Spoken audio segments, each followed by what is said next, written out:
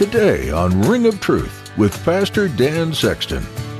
Sin eventually becomes a plague that affects every area of your life. That sin can take over your life. That's why the Lord tells us to avoid sin, because the Lord knows sin can plague us and take over our lives if we're not careful, and make it difficult for us just to live and to function because of that sin. We get tricked into thinking our sin problem isn't a big problem. Just a little bit of sin can be pleasing. What's wrong with that? But sin never stops at a small amount. Like yeast, it continues to multiply and grow, taking over our lives. In his message today, Pastor Dan will compare the sin in your life with the plagues of Egypt in the book of Exodus. Don't let sin get a foothold in your life, even on a small scale. It will grow into a plague and invade your life. Stop sin as soon as it starts. Now here's Pastor Dan in the book of Exodus chapter 8 for today's edition of Ring of Truth. There's a ring of truth that is unmistakable, knowing that you cannot find alone. And if you listen carefully, and sometimes even if you don't, you can hear that sound.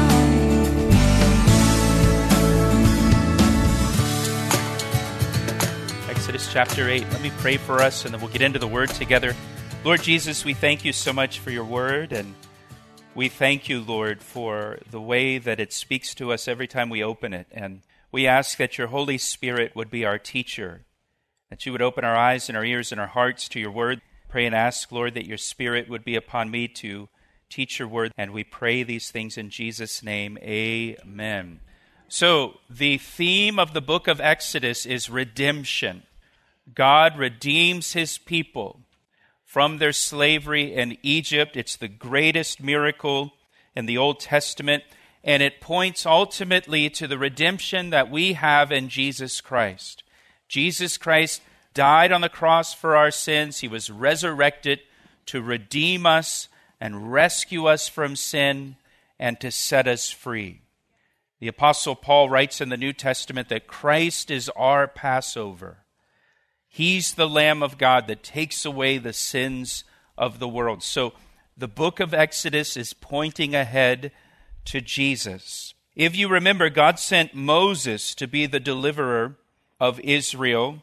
And if you just turn back to chapter 5 for me, in chapter 5 we saw that Moses went to Pharaoh, the king of Egypt, and demanded that Pharaoh allow the Israelites to go into the wilderness to worship their God Yahweh for 3 days. We see that in chapter 5, verse 1. Afterward, Moses and Aaron went in and told Pharaoh, "Thus says the Lord God of Israel, let my people go, that they may hold a feast to me in the wilderness."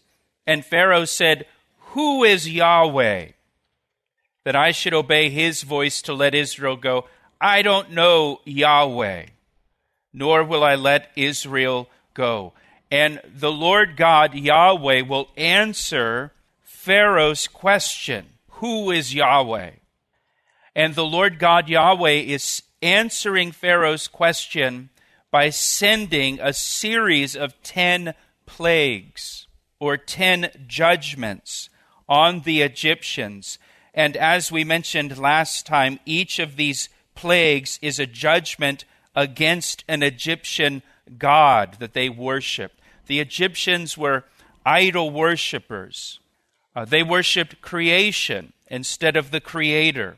They had over 1,500 idols that they worshipped in Egypt and ancient times. And so God sent these judgments against the gods of the Egyptians, against the gods that they trusted in, showing them that these are not really gods at all. And they're powerless, and it's absurd to put your trust in them. And one of the primary gods of the Egyptians was the Nile River. They worshipped the Nile River as a god. And we saw in chapter 7 that God turned the Nile River to blood, judging the Nile River. In chapter 8 now, where we pick it up, in chapter 8 we have the second plague. In verse 1 it says, "And the Lord spoke to Moses, Go to Pharaoh and say to him, Thus says the Lord, thus says Yahweh, Let my people go, that they may serve me. But if you refuse to let them go, behold, I will smite," notice, "all your territory with frogs." So not just the area immediately surrounding the Nile River, but all the land of Egypt God will smite with frogs. Verse 3, "And so the river," the Nile River, "shall bring forth frogs abundantly, which shall go up and come into your house, and into your bedroom, and on your bed, and into the houses of your servants, on your people, into your ovens, and into your kneading bowls. And the frogs shall come up on you, and on your people, and on all your servants." Now the Egyptians worshipped the goddess Heqt, Heqt, the goddess Heqt. And the goddess Heqt was represented by a woman's body with a frog's head. Heqt was considered the goddess of fertility, and it was thought that Heqt assisted women in childbirth. And Heqt was the patron goddess of the midwives. Isn't that interesting? Remember, Pharaoh ordered the midwives to kill all the Hebrew males that were born? And now God, Yahweh, is judging the goddess Heqt, the patron goddess of the midwives. And with this second judgment, God, Yahweh, will plague the land with frogs. Look again at verse 3. "The river shall bring forth frogs abundantly, which shall go up and come into your house, into your bedroom, on your bed, into the houses of your servants, on your people, into your ovens, and into your kneading bowls. And the frogs shall come upon you and on your people and on all your servants." How does that sound? Frogs everywhere, in your oven, even in your kneading bowls, baked into your bread, in your tacos, right? You thought that was guacamole tonight, but frogs in your bed. Can you imagine coming home, pulling back the covers, and your bed is covered with frogs? Frogs on you and frogs on the people. Ay, ay, ay. When I was a little kid, a tree frog jumped into my older sister's hair. And she had really thick, long hair, and that tree frog got tangled up in her hair, and she couldn't get it out, and she freaked out and was traumatized by that for the rest of her life. Like today, I'm sure if she saw a tree frog. The people will not be able to escape the frogs. There is a song about the plague of frogs, commonly sung by Jewish children during the Passover Seder, that goes, "One morning when Pharaoh woke, there were frogs on his head and frogs on his bed, frogs on his nose and frogs on his toes, frogs here and frogs there, frogs were jumping everywhere." And because the Egyptians worshipped the frog-headed goddess Heqt, frogs were considered sacred to the Egyptians. So that means the Egyptians couldn't harm the frogs or kill the frogs that infested their houses and ovens and kneading bowls and beds. They had to just leave them be because they're sacred. And the irony here is the people are plagued by one of their gods. Sin can be like the frogs. Sin can be like the frogs. The Bible says sin is pleasurable for a season, and it is. That's true. When you start out engaging in a particular sin, it can be exciting, and it can be fun, and it can be thrilling, and it can be pleasurable. But that sin eventually becomes a plague. that affects every area of your life. That sin can take over your life. That's why the Lord tells us to avoid sin, because the Lord knows sin can plague us and take over our lives if we're not careful, and make it difficult for us just to live and to function because of that sin. So he says, just avoid these things.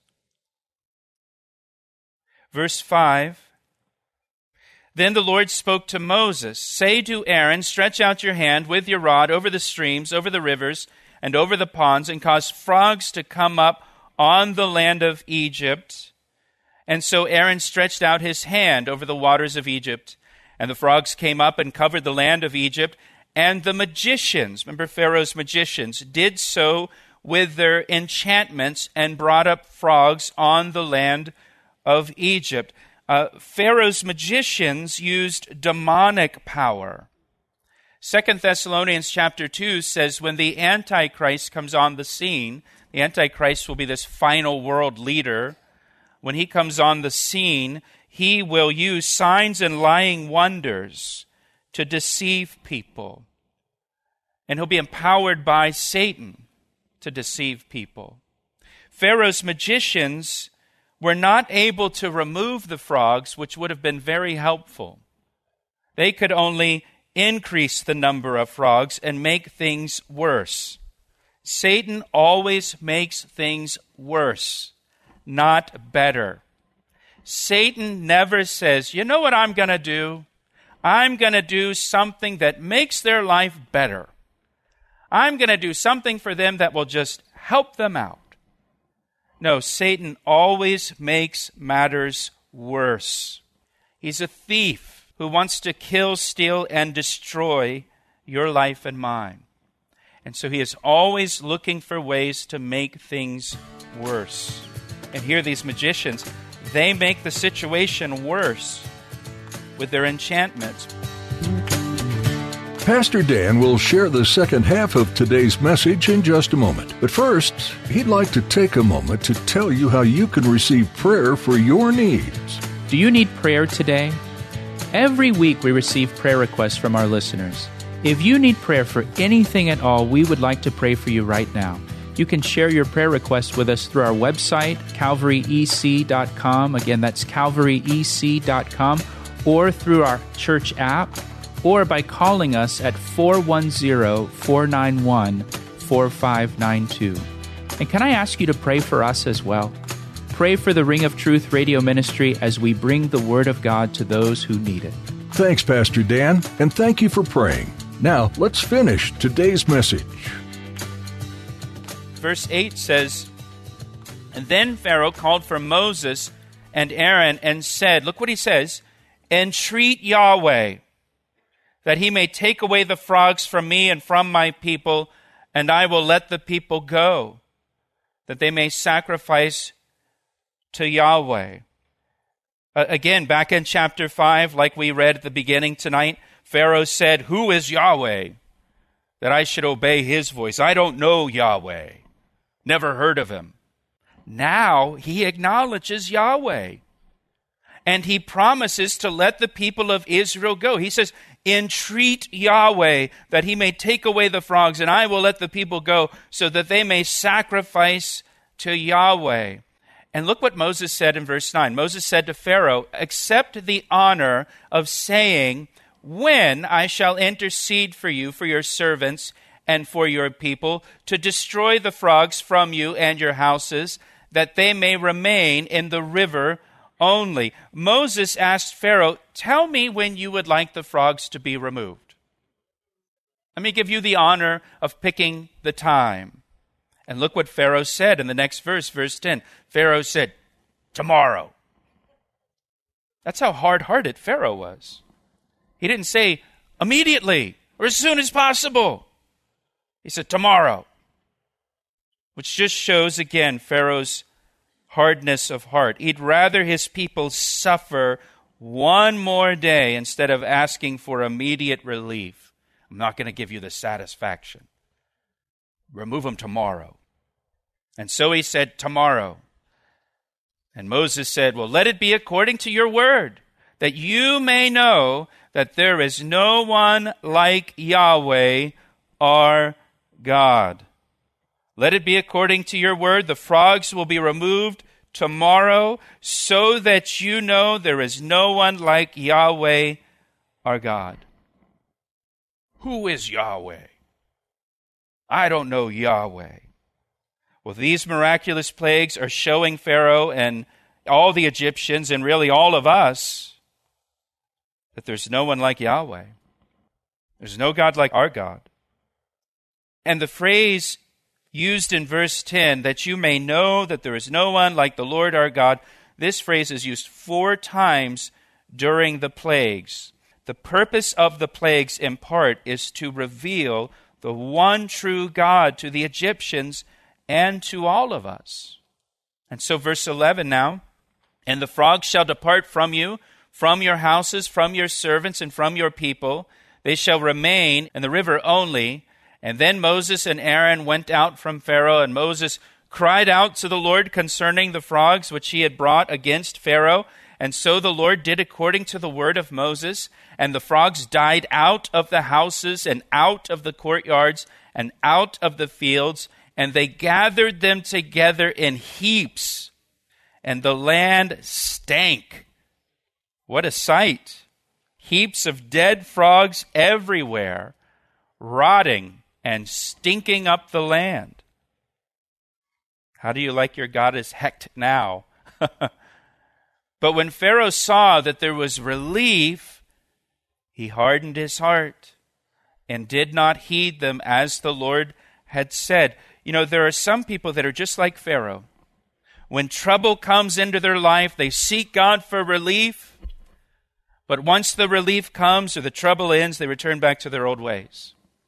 And they may even make promises to God and negotiate with God. God, if you get me out of this, I'll serve you for the rest of my life.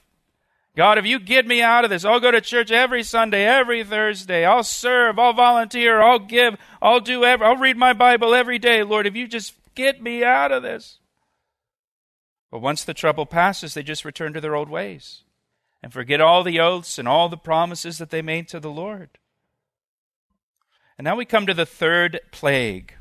And with the 3rd, 6th, and 9th plagues, God does not give Pharaoh any warning. He just sends the plague unannounced with the 3rd, 6th, and 9th plagues. Look at verse 16. And so the Lord said to Moses, say to Aaron, stretch out your rod and strike the dust of the land so that it may become lice throughout all the land of Egypt. And they did so, for Aaron stretched out his hand with his rod and struck the dust of the earth, and it became lice on man and beast. All the dust of the land became lice throughout all the land of Egypt. Now, this word lice here, it comes from a Hebrew word that means to nip or to pinch. And it can refer to lice, or it could refer to biting gnats or even mosquitoes. It's unclear what it is exactly, but it is some kind of biting insect. And both man and beast were afflicted by this plague. The dust became lice, the dust became biting insects. And this was a judgment on the Egyptian god Geb. Geb, G-E-B, Geb. Geb was the god of the soil. The Egyptians worshipped the soil. It was a strong agricultural economy, and they made a god of their soil, and they had a soil god they worshiped. But now the soil, the dust of the earth, is turned to lice. It's biting men and beast and making life miserable. Verse 18 says, now the magicians so worked with their enchantments to bring forth lice, but they could not. And so there was lice on man and beast. And then look what the magician said to Pharaoh. The magician said to Pharaoh, this is the finger of God. But Pharaoh's heart grew hard, and he did not listen to them, just as the Lord had said. Pharaoh's magicians could not duplicate this plague like the other plagues, nor will they be able to duplicate any of the remaining plagues. And so there's a progression that's happening here with these plagues, with these judgments. It's becoming more and more obvious that this can only be the Lord Yahweh. Even Pharaoh's own magicians admitted that this is the finger of God, and yet Pharaoh hardened his heart. He wouldn't listen to his magicians.